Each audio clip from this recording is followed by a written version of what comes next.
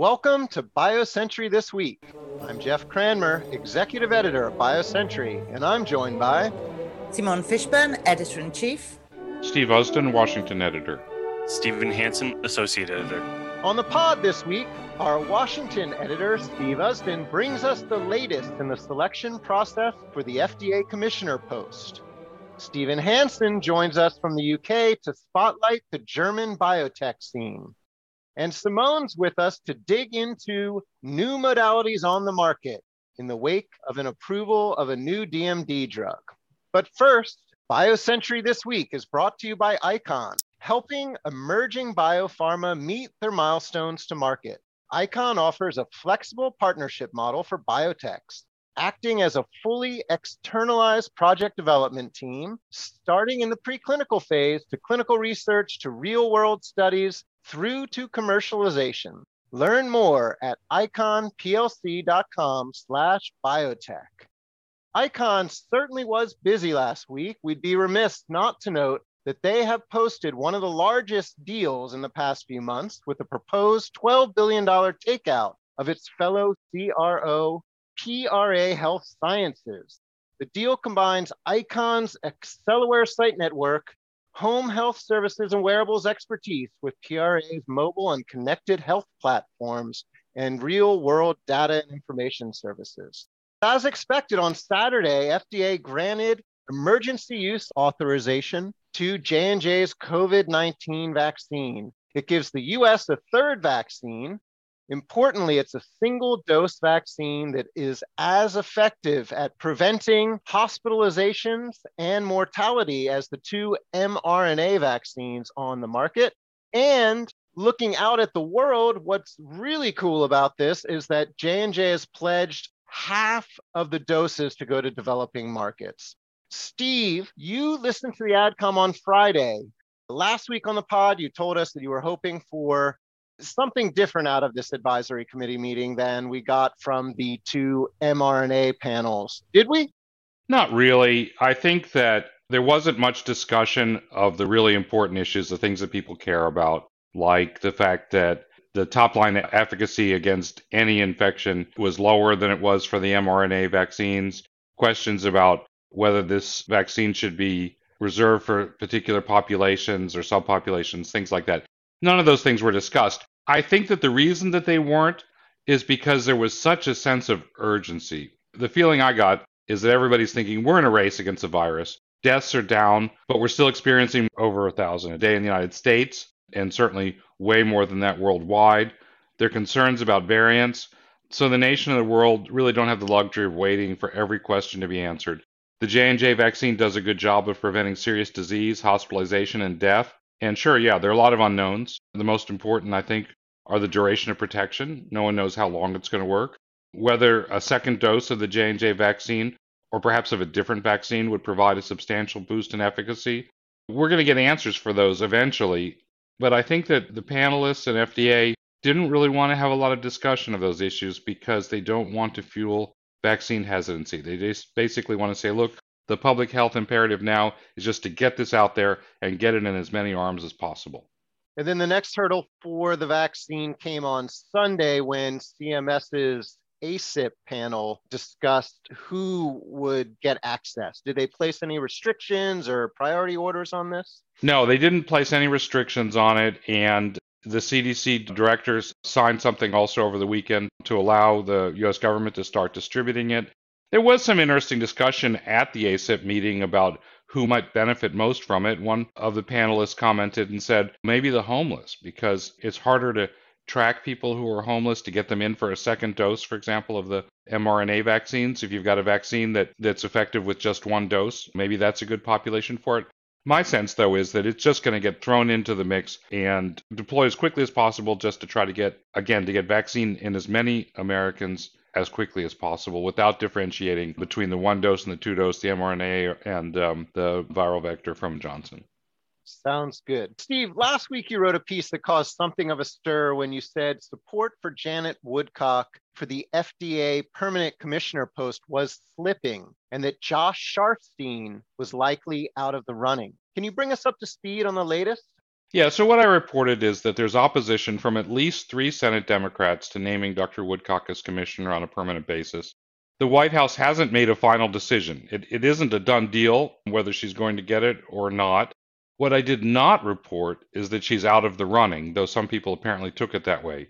I think that the question the White House is going to have to consider is, are they willing to push her nomination through over the opposition of Democrats relying on the support of Republican senators? I think that if they wanted to do that, they certainly could. Dr. Woodcock's got strong support among a number of Republican senators and the majority of Democratic senators, but it isn't at all clear that the White House will choose to do that.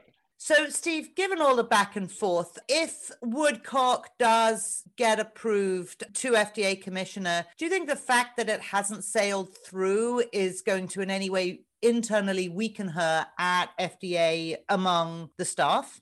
No, I don't think so. Look, Scott Gottlieb also came under withering criticism during the confirmation process, and he was widely beloved at FDA. I think that the staff really felt a great deal of loyalty to him, and he won over his critics also.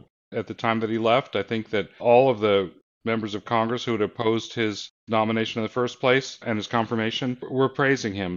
I think that there are people who oppose her nomination, her getting the job on a permanent basis, and they're likely to continue to oppose her regardless of what she does, because the things that have generated the most controversy about Dr. Woodcock are things that have happened in the past, so she can't undo them. She can explain them. And the one issue that people have focused on is opioids, in a sense that FDA contributed to the opioid abuse epidemic, and then it was too slow to take action to try to rein it in, and that happened during times when Dr. Woodcock was the director of CDER, the Center for Drugs. I think that if she's going to be confirmed, if she's going to get the job, she has to have an answer to the people who are criticizing her and FDA for what happened on opioids. I know that people in the industry and maybe people who are listening to this podcast have other issues that they're concerned about or that they're interested in. I haven't heard any of them from anybody on Capitol Hill, and I don't believe that any of them are substantial barriers to Dr. Woodcock's confirmation. One quick last thing on the opioid thing. Is it likely or possible that we'd see any form of mea culpa on the opioid thing? Any admission that it could have been handled differently? And if so, do you think that would satisfy her critics? I don't know what would satisfy her critics, and I don't know what Dr. Woodcock would say. I think that she would acknowledge that FDA made mistakes, and that I think anybody looking at it could say, with the benefit of hindsight, certainly that there were things that could and should have been done differently. I don't think that's going to satisfy the people who are criticizing her. I don't think that the members of Congress who are opposing her are going to shift their position because of anything that she says. I also have to say, though, that she's got substantial support from not only from the biopharm industry, but also from the cancer community, from cancer physicians, from cancer researchers. And I think that has to be influential with President Biden, who has a special interest in cancer and knows personally some of the physicians who are pushing in favor of Dr. Woodcock. And how about from the other side of the aisle, Steve? I think that she's won the respect of a lot of Republican senators over the years. And I think that if the administration wanted to get her through on the strength of a kind of coalition of Democrats and Republicans, they certainly could do it. Like I said at the beginning, though, I think it really isn't clear. I don't know one way or the other whether the White House would want to do it that way. One final point I would say is that there are considerations beyond Dr. Woodcock here. The Biden administration is going to need the support of all of the Democratic senators going forward for its legislative agenda beyond the confirmation of the FDA commissioner. And that's why I think there may be some hesitation as to whether they want to push this forward in face of opposition from Maggie Hassan and Joe Manchin and others. Steve, is there any clear third option then, if it's looking less likely that they would take that course to push her through? No, I don't know who the other candidates would be. What I have heard is that the White House put a plea out to its informal advisors in Washington policy arena and asked them for names. So I know that they're thinking about it anew and thinking, are there other people who would be good? It's a very tough position to fill because it's extraordinarily important right now, obviously, and there's a sense that they want to have someone who can hit the ground running, who knows the agency well. Thanks, Steve. Keep your eyes on biocentury.com and Steve's Twitter feed for the latest on the FDA commissioner appointment process. German biotech BioNTech has risen to global prominence in the past year for its COVID vaccine. So we thought it was high time to check in on the German biotech scene. Stephen, has there been a BioNTech effect? Well, Jeff, there hasn't really been one yet. It's still maybe a little early to say that there's been any sort of halo effect. As one investor commented, German biotech scene is essentially like having a few very tall trees, and then there are just a lot of saplings. The question is, how do we get a larger number of trees to grow in Germany? What came out of this was one of the biggest issues is that there just aren't really any institutional investors that are willing to allocate money to healthcare in Germany. When it comes to trying to raise money, there just isn't really any capital that's being put into VC funds or put into any of the investors. And so therefore, there's just really been a dearth of money available beyond seed financing. The government has done, by most people's accounts, a reasonable job of providing seed capital, but everything that follows is been very difficult to come by.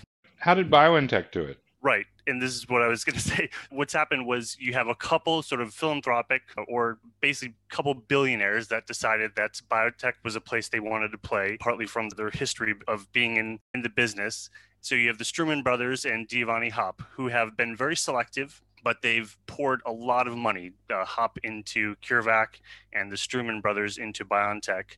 They picked out these technologies and obviously picked them well because they've done fantastic. BioNTech is now a $27 billion company, CureVac an $18 billion company. I think you should also throw in the mix Evotech here, which is probably an outlier company in many ways. Werner Landhauer, who's the CEO there, has done a remarkable job of keeping that company alive, changing its model, adapting, and retaining investors. And so have they taken a different path, Stephen? Is what I'm trying to say is, are those big trees each trying to forge their own way in this landscape? Yeah, they definitely all taken different models. The CureVacs and BioNTechs, as I said, took a very deep-pocketed, stay private longer, almost more the unicorn tech approach, whereas Evotech, as you rightly point out, took a basically more than a decade ago switch to a services model that they've now been able to expand and become basically one of the premier drug discovery outfits in the biopharma space. I think the markets have finally really started to appreciate that in the past couple of years because we've seen their stock price. When I was looking at it last week, it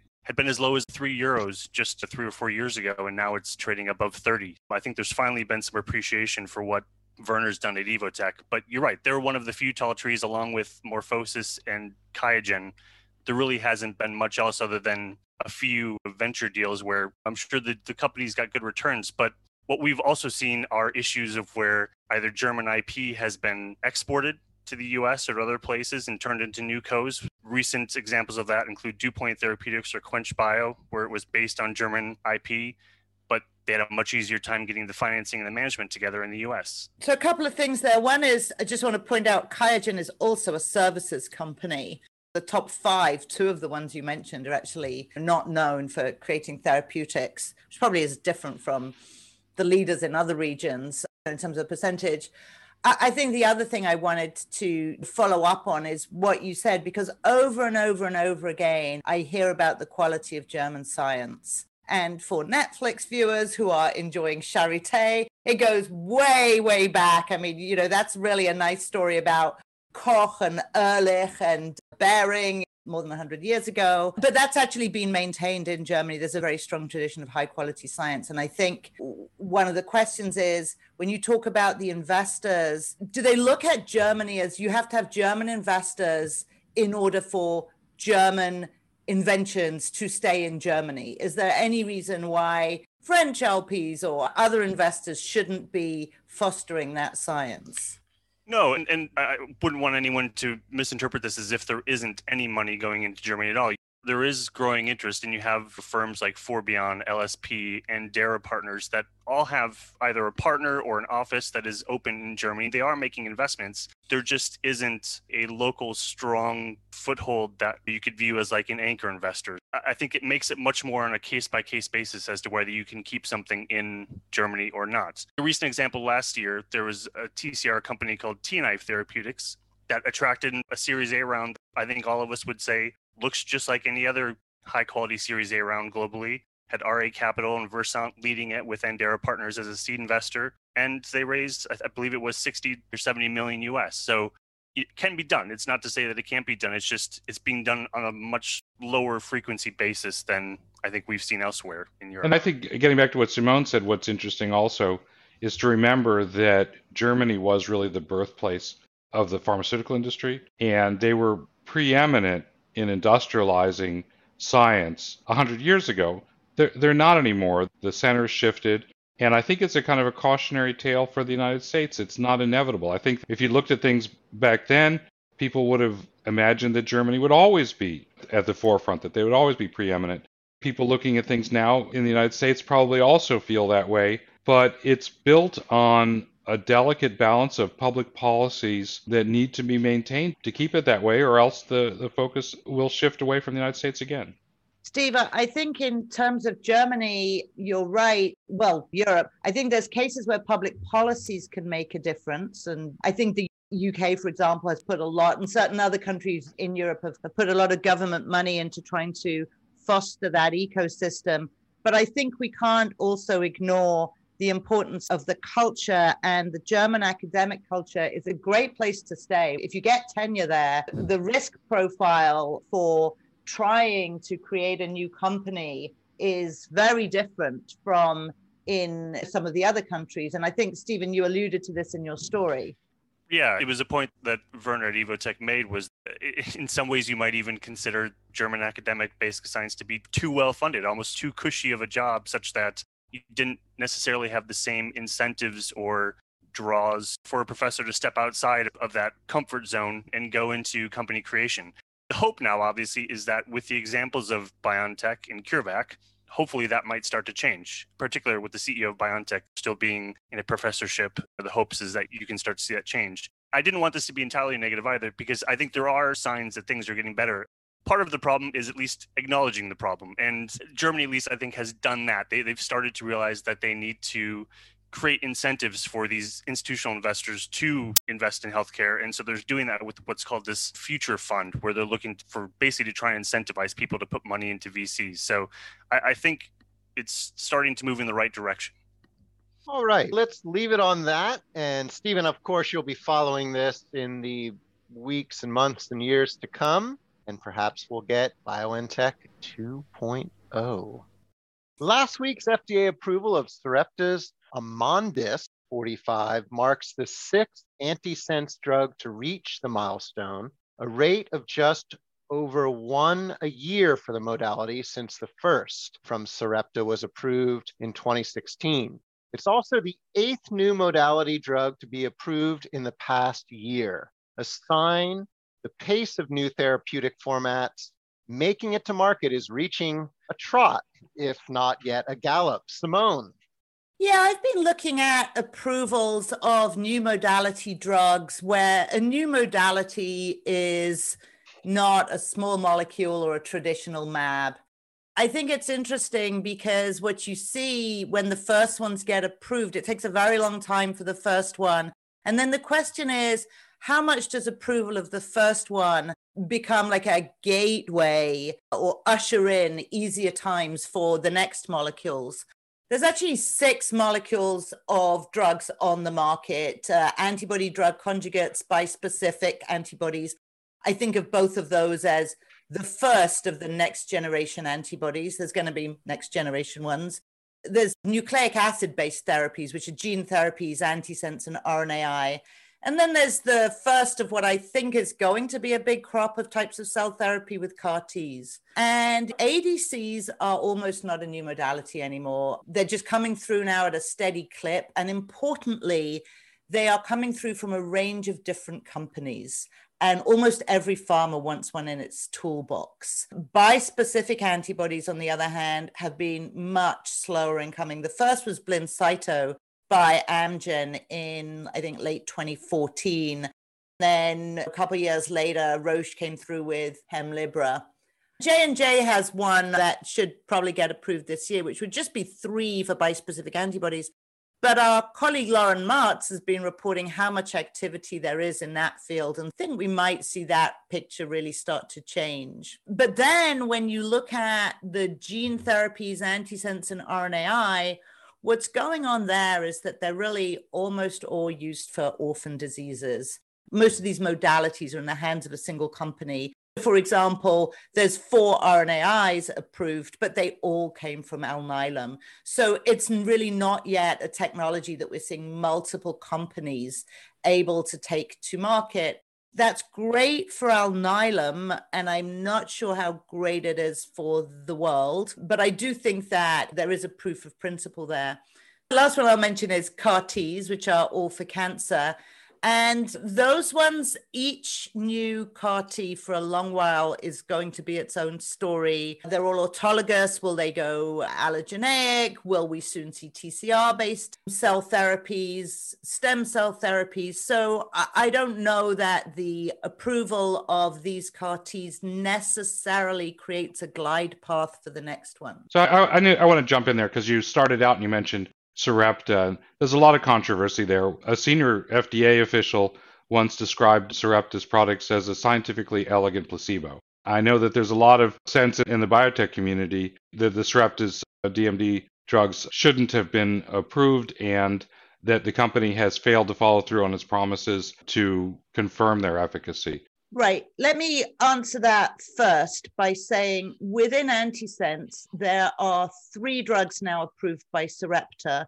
Before I answer the Sarepta question, I want to point out that Ionis has 2 and there's Spinraza from Biogen on the market. So as a modality, I do think that there's enough there to say that the modality has got proof of principle, that companies can create therapeutics out of antisense. In Sarepta's case, it is an outlier, and I think you're right, Steve, to point that out. First of all Sarepta's drugs are for DMD, Duchenne muscular dystrophy, and they all use an exon skipping technology. The difference between them is where they skip in the exon. Which exon they skip. You're right. The original idea was that there would be confirmatory post-marketing studies that would really map between the biomarker, which is dystrophin levels, and outcomes. To date, there is an assumption that because dystrophin is the protein that is harmed or not present sufficiently in DMD, that if you create higher dystrophin levels, you will correct the disorder. That obviously makes a huge amount of sense. What we still don't know is what levels of dystrophin will actually create better outcomes for patients. And we don't know whether this is correctable, or obviously you want to treat these kids as early as possible. The company really hasn't done a great job actually of answering that question.